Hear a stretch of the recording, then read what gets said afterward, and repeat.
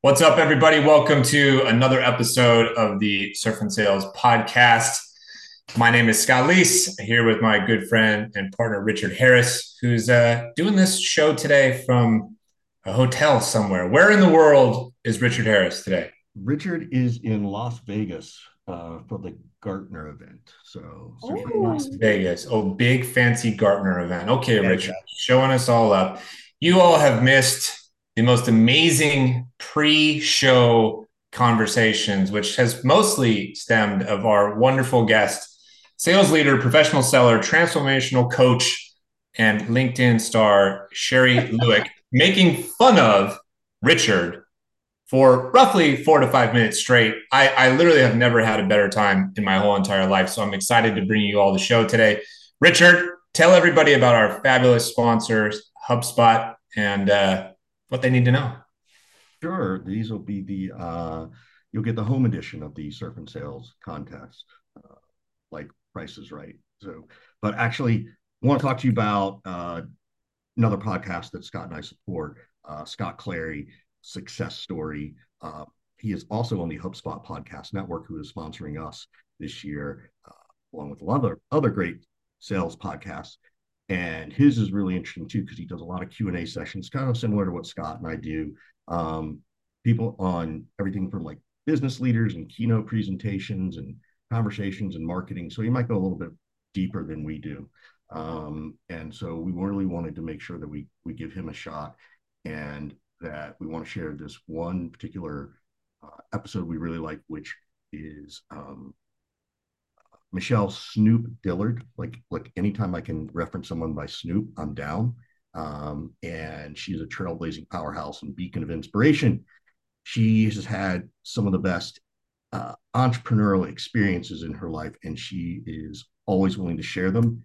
And as Scott and I like to do too, it's she's willing to share the mistakes so that maybe someone else doesn't have to make the mistakes that we've made along the way. And Lord knows, just from partnering with Scott, that might be my biggest one. We'll see. But it looks like we're going to be on fire today.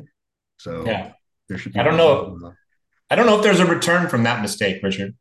so there isn't. There isn't. I've learned to live with you. Yeah. so Oh, my old tagline used to be unfiltered and on fire. So you said we're going to be on fire. And I was like, oh, we are? I got Yeah. excited, right? there she is, everybody. Sherry Lewick, welcome to the show. How you doing today? I'm on fire. He's on fire. Where are you dialing in from? So I am dialing in from Springfield, Missouri. I'm in the Ozarks. So when people who really know I'm a Los Angelino. So it's kind of funny to have a How does a West Los Coast girl Angelino in go to the the Ozarks? How did you go from LA to the Ozarks? I can understand leaving LA. You know, that's not the first place I would think someone would go. There's nothing wrong with the Ozarks. It's just not the first place I would think someone goes. so yeah, it wasn't the first place I thought I would go either. So to be honest, when we decided we were going to leave Los Angeles, and that was about almost 4.5 years ago already. Wow. I almost have never lived someplace for that long in my life, literally in my whole life. Scott's never Uh, had a job that long. this is That's true. That's true. that's okay. That's okay. Um, so yeah, so when we were deciding where to go, we thought of checking out three places. One was Phoenix because we had some really good friends who lived there, and we thought we'd have a built-in social network. But when we got there, it just felt too deserty for me. So we decided, okay, this isn't going to work. Then we went to North Carolina because I have really good family who lives in Asheville and really enjoyed it, but I wasn't really thrilled. And then, believe it or not, we came here because my husband has his oldest brother that lives outside of here, and he really has never had a chance to spend any time with him. And I love the outdoors so much. I mean, you put me outside, and I'm telling you, I will be happy. So 9 months out of the year, I can be outside here. And the best part about living here is I can get on a plane and go anywhere. So, so So take us back towards the beginning a little bit. How does somebody who likes to be outside so much end up with a career in sales and sales leadership?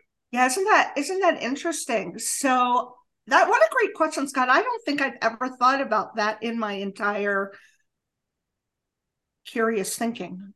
Well, here we are. We've made it. We've Yeah, made it. yeah. So I knew in college, after I decided that I wasn't going to be a profiler, I'd be a great profiler, by the way. But then I was so worried that I would take home all the things because I take on so many emotions from other people that I thought I'd come home and I'd become, the Silence of the Lambs person myself. And I just would always be, I don't need anybody to help me be crazy.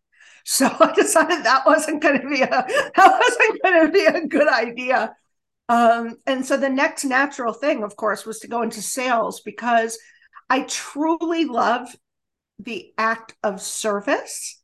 And in college, I recognized that sales was service, and I wanted to help people. What better way to do it? And when I started in sales, I was always outside because I started back when cold calling was actually something you did door to door. And so I was always outside. I cut my teeth on the streets of Washington, D.C., getting my heels stuck in all of those grates coming out of the sidewalks and getting thrown out of really lovely high-rise buildings. So I was always outside. Were you a Cutco knives person? I was not a Cutco knives person. I or a Fuller brush salesman. I'm not that old. I have a, I have a question. You had this idea to be a profiler, right? And I mean, just even on your personality in the few minutes we've known you, you can read the room, right? And you're certainly unafraid to say things. So, what are the things about a profiler that interest you? And even though you didn't go down that path, Oh, I sure did on sales. yeah, that's what I'm saying. So, what would you be like? Oh, here's something people don't know that might sound like a profiler thing. Ooh, you want to get into the FBI stuff, huh? Yeah. I tell you, then I'll have to. So, Yeah. So no, I think that's a great question, and it's something that I actually talk a lot about. okay. Not necessarily the analogy, not the analogy of being a profiler to sales, but I talk about how important self-awareness is. And I think more than 90% of the people who say they're self-aware even have gone deep enough to know what self-awareness is. And Scott, knowing your background, you probably would agree with me. Self-awareness is really knowing who you are and what your biases and assumptions are and where they came from and how they show up ugly and how they show up happy and everything in between. And until you've really gotten raw with yourself and hit some type of a bottom, okay? I mean, it doesn't have to be rock bottom by your definition, because your definition is going to be different than mine and everybody else's, but you have to hit some kind of a bottom to be willing to do that kind of work. And once you're self-aware, your emotional intelligence has the ability to go way up, and you can pick up on subtle cues. So what's something that you let's I want to go pick up on the subtleties in a second, but let's come back. People who know me and Scott knows me and Scott's the same. We do get pretty raw. Like we're very open about our challenges and stuff in life. What does raw mean though for you? Like as you describe it, what would be an example of something you, not necessarily your rawness, but I'll talk about my rawness all day long, right? I mean, that's my life. I haven't always made the best choices. But like anybody who makes a choice that leads them in any direction, nobody makes a decision so that they'll end up addicted or homeless or haggard or jobless. Nobody says, oh, you know what? This is a really great idea. I think I should start taking these pills or snorting this white powder because it's going to really take me down the path to hell. So I'm going to double down now really quick and really easy because I can't wait to go through hell. Right. We never enter that realm, but I didn't always have the right choices. I mean, I was homeless twice before I was 18, and not by any choices of mine, by choices of my parents. right? They decided I should be on my own before I graduated high school, and I graduated at 17. So, once you've been dragged around on the pavement a few times, you're willing to talk about your things. I mean, I'm a recovering, and I say recovering, I haven't touched drugs since 2006, but I mean, I'm an addict. What is it about the the strength required to get through homelessness in your youth, go through troubles, traumas, have the wherewithal to come together, get yourself clean? What is the strength that you take away from that you manage to apply towards selling and, as you said, serving people and whatnot? It's an interesting path, and there's so many people that I know now, including yourself, including myself, who've been through things like this before, and here we are selling and thriving. What do you think it is about? So I think it could be two. So I think it's two things. Okay. And I say this from both a professional standpoint. I mean, I'm a trauma therapist, and I can resolve PTSD, and I'm a PTSD survivor. So, we survived a hate crime where my kids were shot at school. So that's what led me to addiction. But I think that in general, it's high performing people are odd ducks. And we don't think the way neurotypical people think, and we don't process. And so we always find ourselves in some kind of a struggle. So I want to keep going and dig deeper into this, but you said we're an odd duck. We don't think the way neurotypical people think. How do we think? Um, Notice how I looped myself into that thing. yeah, well, because you're How definitely do we think? you're one, yeah, because you are right, and these are my people, right? Take me to my people. Um, we are super curious, fairly intense, very self-aware. We know we're emotional, and we think something's wrong with us. And we think that most of our lives, and we're constantly trying to figure it out and fit in. Even when we're in a group, we might not necessarily be comfortable in that group because we're just not the same. And that lends us towards certain choices to fit in, feel comfortable, be a part of, stop having to explain the differences.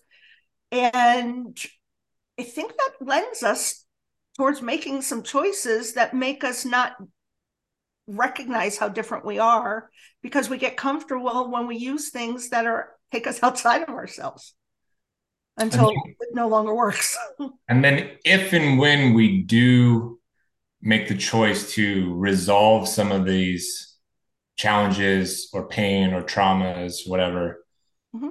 What happens to us? It seems like some are propelled forward at like an incredible speed that allows, success and whatnot to come into our lives that has eluded us previously.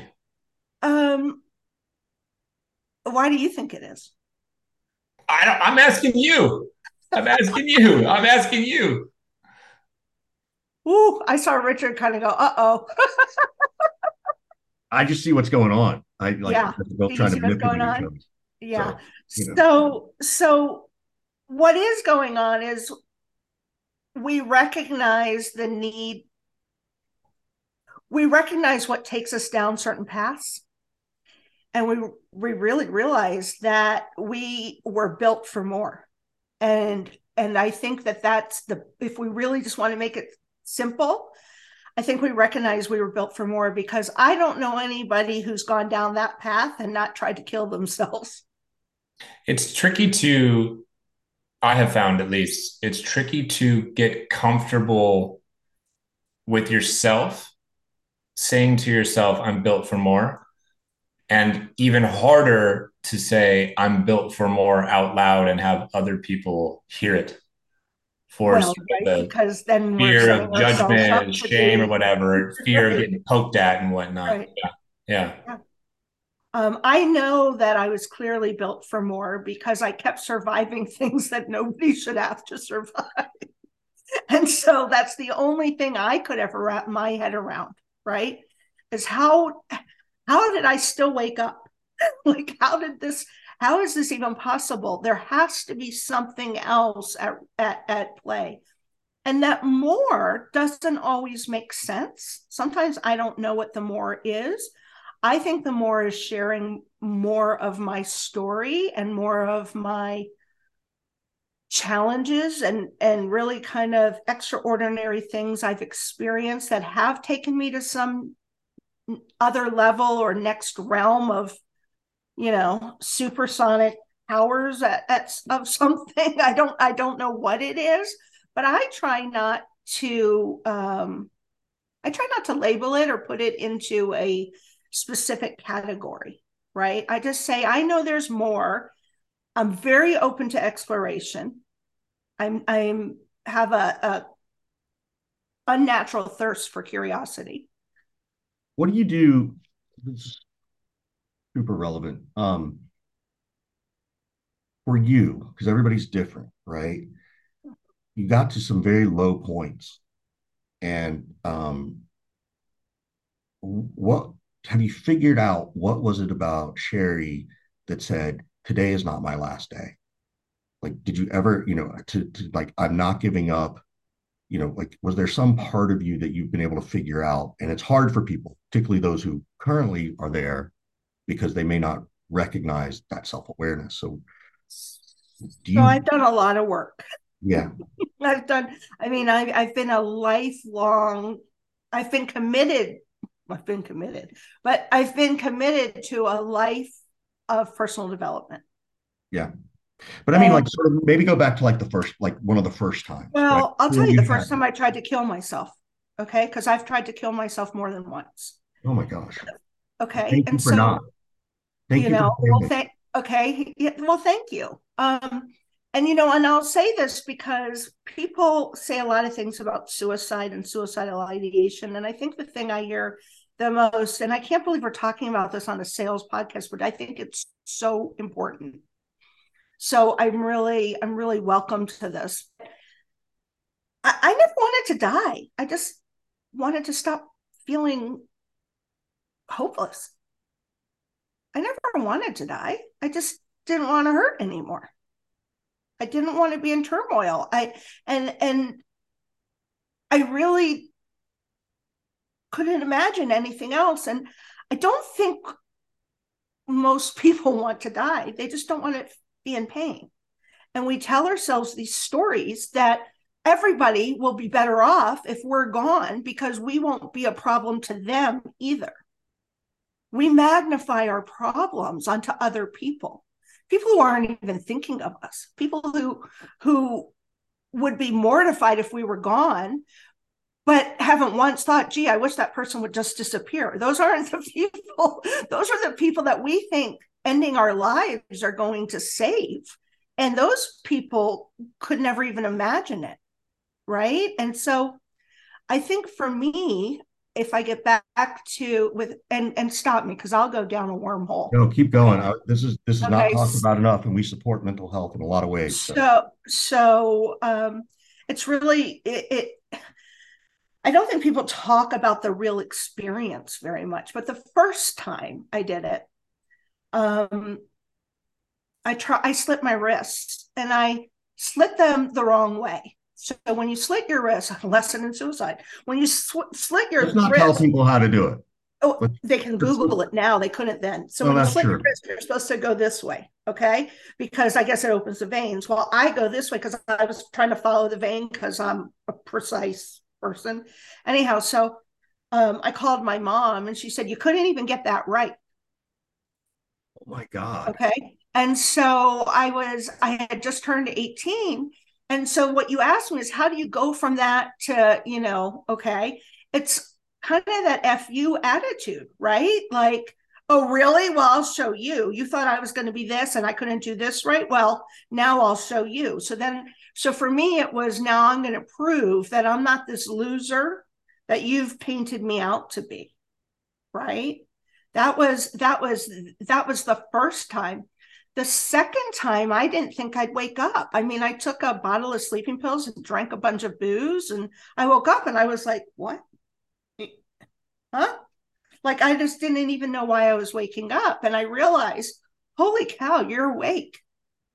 Like, that shouldn't have happened. You better take what has happened to you by choice or by chance, and you better turn that into something to help other people.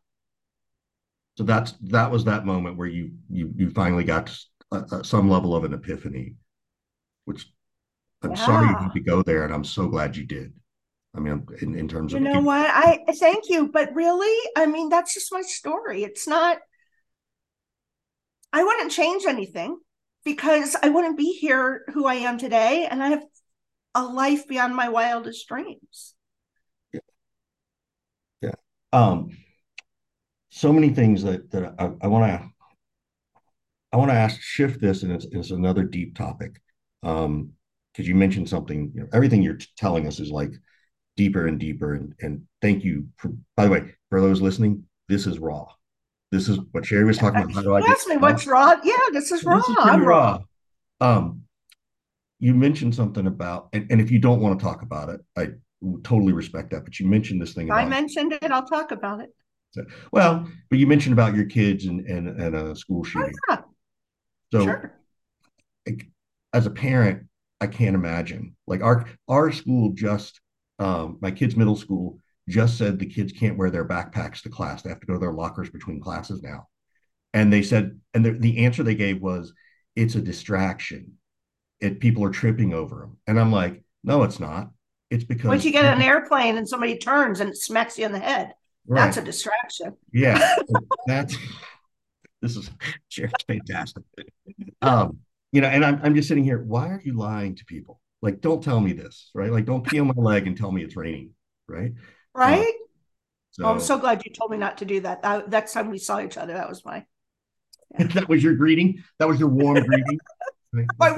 That's my warm hello. That's my warm intro. God, I'm gonna get Sherry to give you a warm intro. Like, this is going down a really dark I'll give path. him a hug. I'll give Scott a hug. I've earned a hug. I'll give him a Well, hug. so Sherry, like, what is like that like as a parent? Like, and because I don't know. Like, I Okay. only know what I see So in the I movie. so there were many years I couldn't talk about it. And I just noticed I'm smiling, which is talk about healing. I mean, really, right? Like one of the things that I learned many years ago, maybe 10 years ago, when I really had a big breakthrough in my healing journey, um, was that when you are neutral about things, you will know you're healed. Mm. Okay. And I am not neutral to shootings. Okay. I am an angry, fired up woman when it comes to shootings. Okay. And my mommy instincts go into full force. And I am disgusted by the path this country has taken since August 10th, 1999, when we suffered from our shooting. So we're talking about before Columbine. Okay. So my experience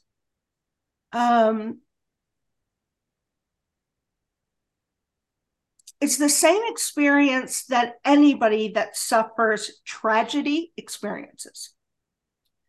Because we, for the most part, choose to send our children to places where they will be nurtured and supported and have fun.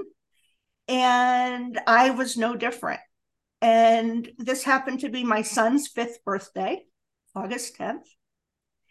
And my kids went to the JCC, which is the Jewish Community Center, for camp. And that's where they were. And a neo Nazi came from the state of Washington and got off the freeway in Granada Hills, California, looking for a gas station. And he passed the JCC and he thought, oh, let me go end the next generation of Jews. Now, how do I know that? Because he told us this when he was finally caught. So, I mean, this is something I wrote about this in my book. So I am comfortable talking about it. Okay.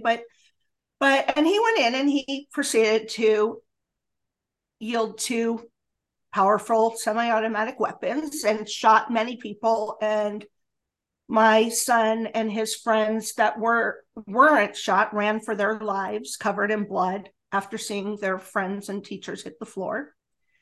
And I was the first civilian on scene. And I broke through the yellow tape, never having heard of such a thing in my life. And I got tackled by a policeman. And I was working that day. It was about 11:45 in the morning. And both my middle and oldest child were there. And I wanted to know where my kids were, and they wouldn't tell us anything. And they sent me across the street where nobody else was standing to wait. And people started to come. And that feeling of hopelessness, fear. I mean, talk about raw. That's raw fear. And took hours and hours and hours. And I wouldn't want that for anybody. I mean, every time I hear school lockdown or this or that, right? It's the unknowing that is the hardest part.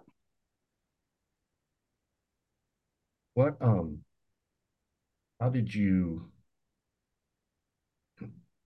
fortunately, lots of kids did survive. For those who've never experienced this, and again, this is 33 years ago, pre-Columbine. No, it's 23 years ago. 20, I'm sorry, you're right. 25 years ago, 23 years ago. God forbid anybody we know or anybody listening has to go through this. We can solve this fucking problem. But is there a small piece? You can cuss? Yeah. Oh, all the time. Oh, I like cussing. Okay. Too late. We did a whole episode where there was a contest who said fuck more, Richard or Scott. But is there a piece of advice that you can offer that if something tragic, right? It could be a car, it could be a drunk driver hits. Yeah, it could be any. Right? What can you offer that none of us know because we've never experienced and hopefully don't have to, but treat it like you were in a war and go get some serious trauma therapy, even if people survive. Because it is trauma. And I had very complex PTSD after it, but it was treated, especially back then. My son was alive. My daughter was alive. I'm fine. I don't need any help.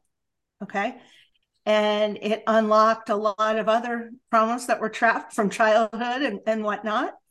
And it's really what led me to becoming an addict and spinning out of control and destroying a lot of things around me because of the pain that I had and the lack of control that we really have in the world. And so I would absolutely encourage anybody, whether they've gone through that or not, to do the self-awareness, personal development you need to really know who you are.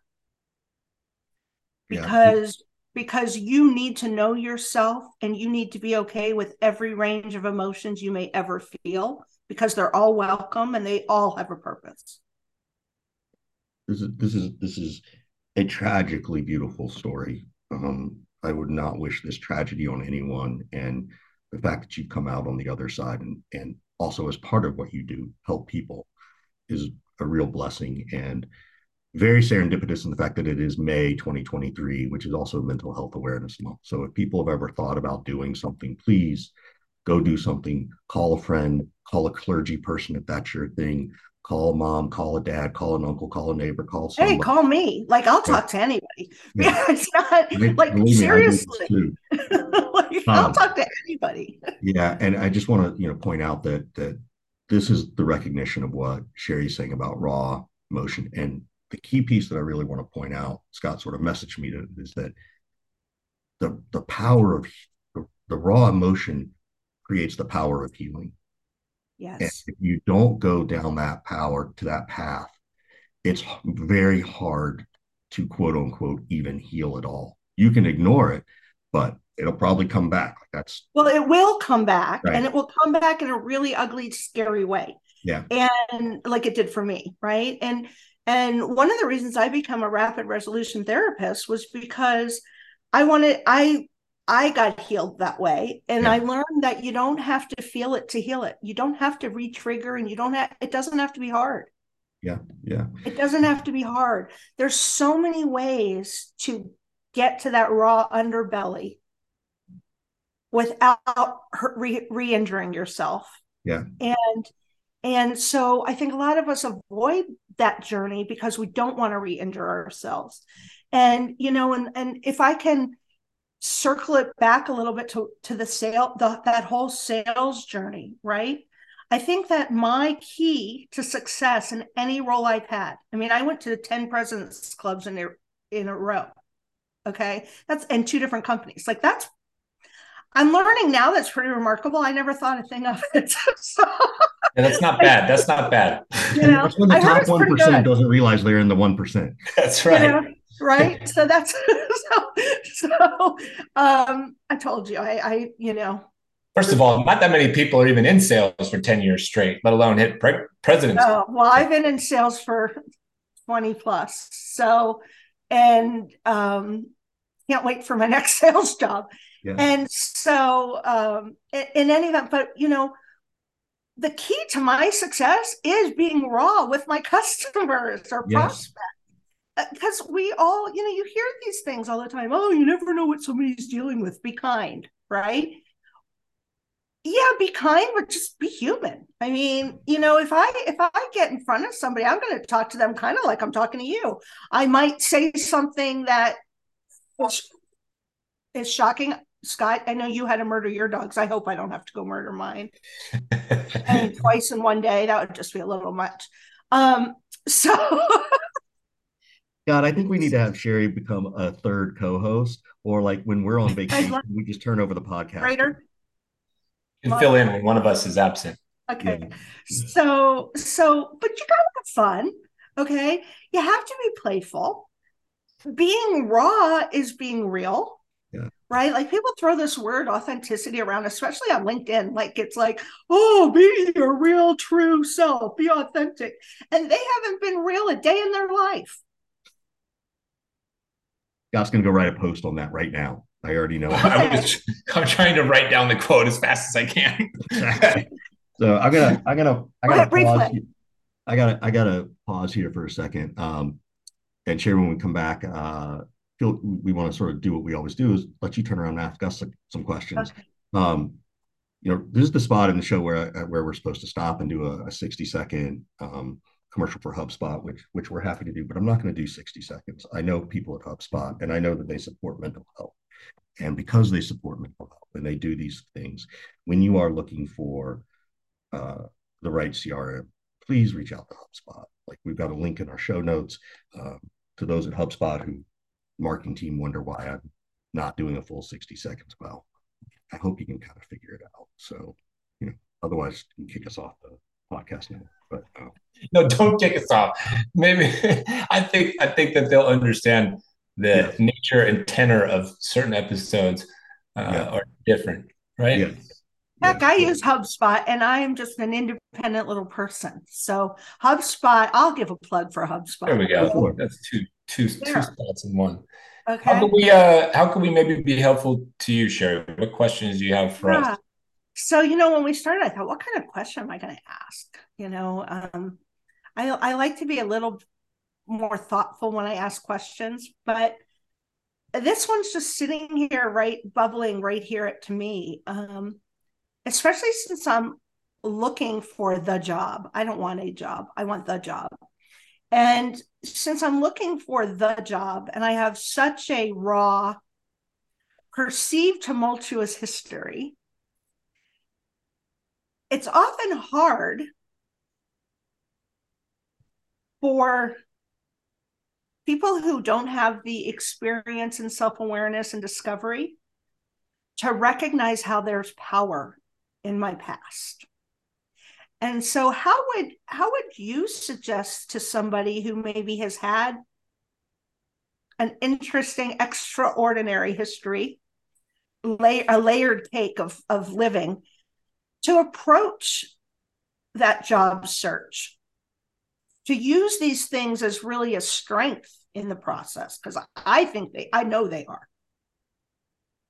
I think there's a difference perhaps between leading with it and using it as the tip of the spear and kind of waiting for the right moments to present it and be vulnerable. My perspective, Richard might have a different one, but I think, if you show up to the interview and every first word out of your mouth is just like all these things that you've been through and whatnot, it's possible that for some people, like the red flags start waving and the sirens go off. But I think if you're more calculated and you get some of these questions where people are like, talk to me about something difficult you've overcome in your life, then there's moments where you can reveal a portion of your story at a time, sort of like, And I would never share any of it. So that's really interesting. I yeah, would never share any of that. I would, people would say to me in the interview process, like, what's the hardest thing that you've been through? And I would sort of tell them like, well, I spent my 20s in the hospital for 4 years. I've had a bunch of surgeries. You think I care about missing fucking quota? No, I got a different perspective, right? And so I wouldn't lead with it, but I'd wait for a strategic moment where I might bring up, a piece or a portion of the story that might be relevant. So they get a snippet of what my personality is and what's inside of me, but I don't need to overwhelm them and just barf it all up. What do you think, Richard?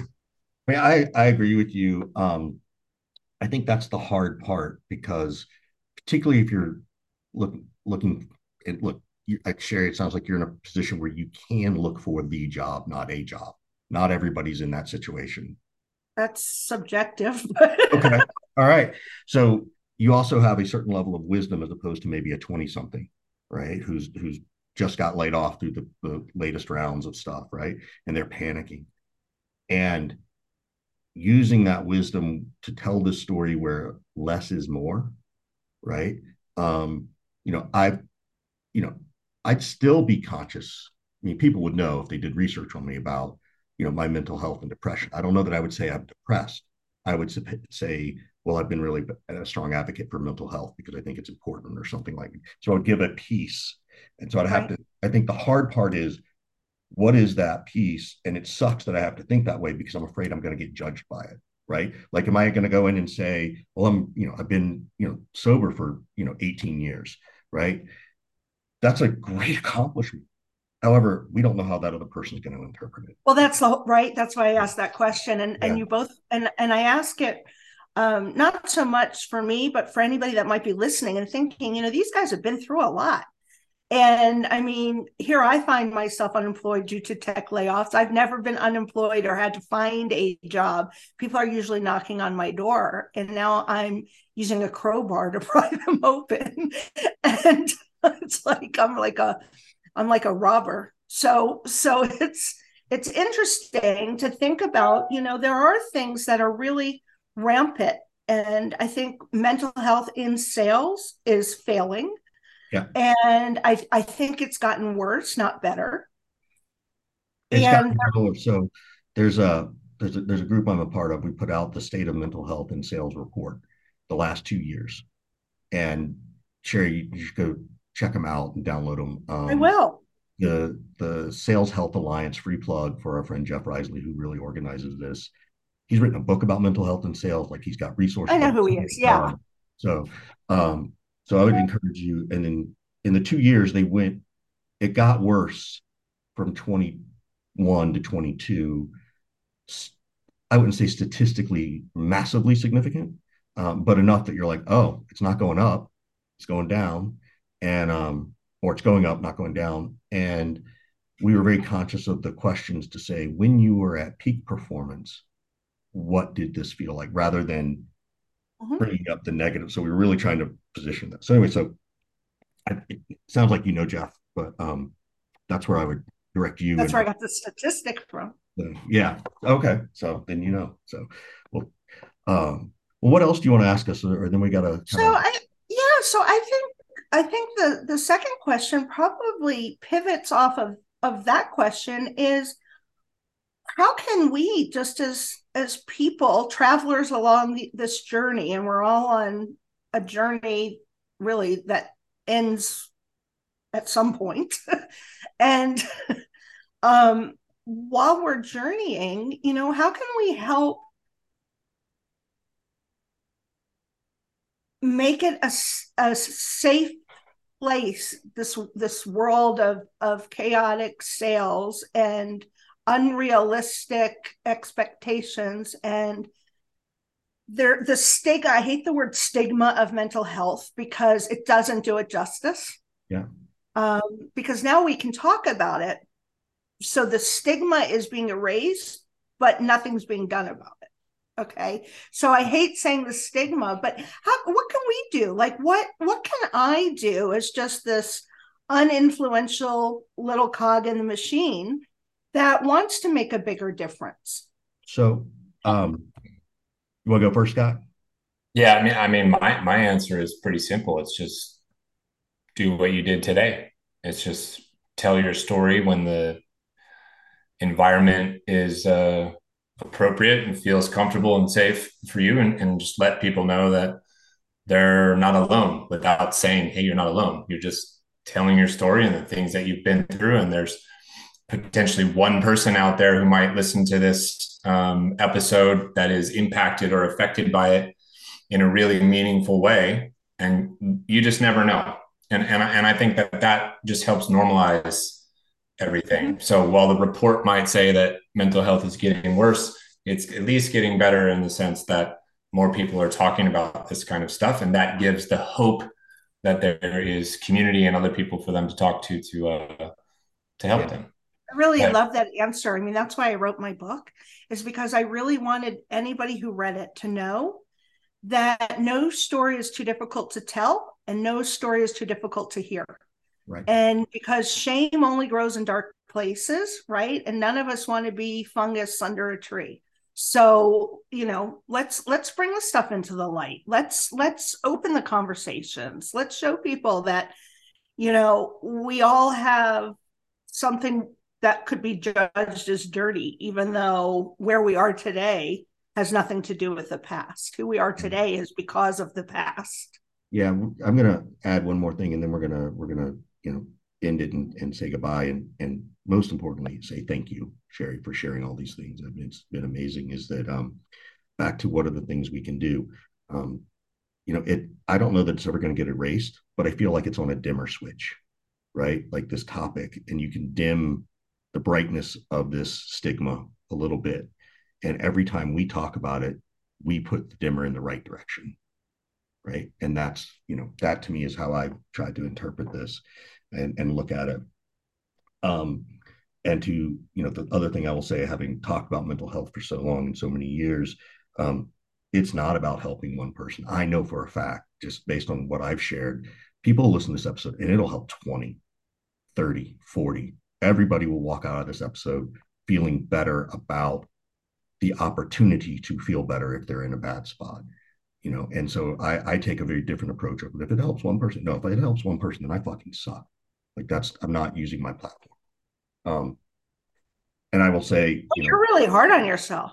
yeah, but I want it to be that way, because I don't want people to buy into that narrative of, well, if I help one, no, like hey, that's it. this is the yin and the yang of That was Yeah. Richard and I'm like, hey, if it helps one person, it was worth I it. will tell Richard's you like, this. no, it wasn't. It was fucking worthless if we only helped one person. I I will actually tell love you both this. sides Yeah. because it's really optimistic. Yeah. I will share briefly. It's so weird, serendipitous that you're here today. Last night I got a call from somebody who knows me from LinkedIn, knows I talk about mental health, and was at his last door. He was there. And I will leave it at that because it's not my story to tell. And I have 20 stories, not quite like that, but 20 stories where people have reached out to say thank you, or this has helped. Or so that's why that's where I feel like it's not that much pressure on me. It's more like I have the evidence to know. So Right. that's where that comes from. But Well, this I has want to been thank you guys for having me. I mean that deeply. I feel very honored to have been able to speak about these things that are so passionate to me with the two of you. You're both very well known and very well liked and highly regarded. And which I one's feel like more, me or I, him? I can't believe she said we're well liked. by me, Oh, okay. Okay. I We got like that you. going for us. I don't know about anyone else. I can only Not talk. Sherry, speaking for Sherry, herself, not speaking for before we herself. get out of here, Sherry, tell everybody where they can find you if they wanted to reach out. And give your book a Yeah. plug. Okay. I used to have it out. I don't. It's called My Skeletons Have Names. It's a really short 2.5 hour read. And it tells some stories. Some of it is redundant because the first time you write a book, you just got to get it out there. And you can get it on Amazon. It was a bestseller ahead of Matthew McConaughey's book when it came out. And I'm always on LinkedIn. That's a great place to reach me. Great. Perfect. With the subtle plug of I was ahead of Matthew McConaughey's book. No big deal. No No, big deal. Well, it's Richard, kind of like President's Club of 10 times, right? It's just really no big deal. Last question for Richard. What's more impressive about Sherry? 10 years in a row of President's Club or her book being ahead of Matthew McConaughey on the bestseller list? I think it's the book. Oh, see, no respect for 10 years. Just need one shining No, moment but I and think, win but Richard's that's, heart. but here's the Both put reason me for in the that. Hold on. 1% club, though, because No, only 1% of the people have written a book and only 1% of the people have made that accomplishment. but the point is, she couldn't write that book without having done it for as many years as she did. That's where my frame comes from. So yeah, whatever, I love Scott. it. You guys are great. Uh, Sherry, thank you again. This has been great. We could probably go I've for like two enjoyed more myself hours. Jesus. tremendously. So thank you. We appreciate it. And folks, please check out Sherry and her book, My Skeletons Have Names, and connect with her on LinkedIn.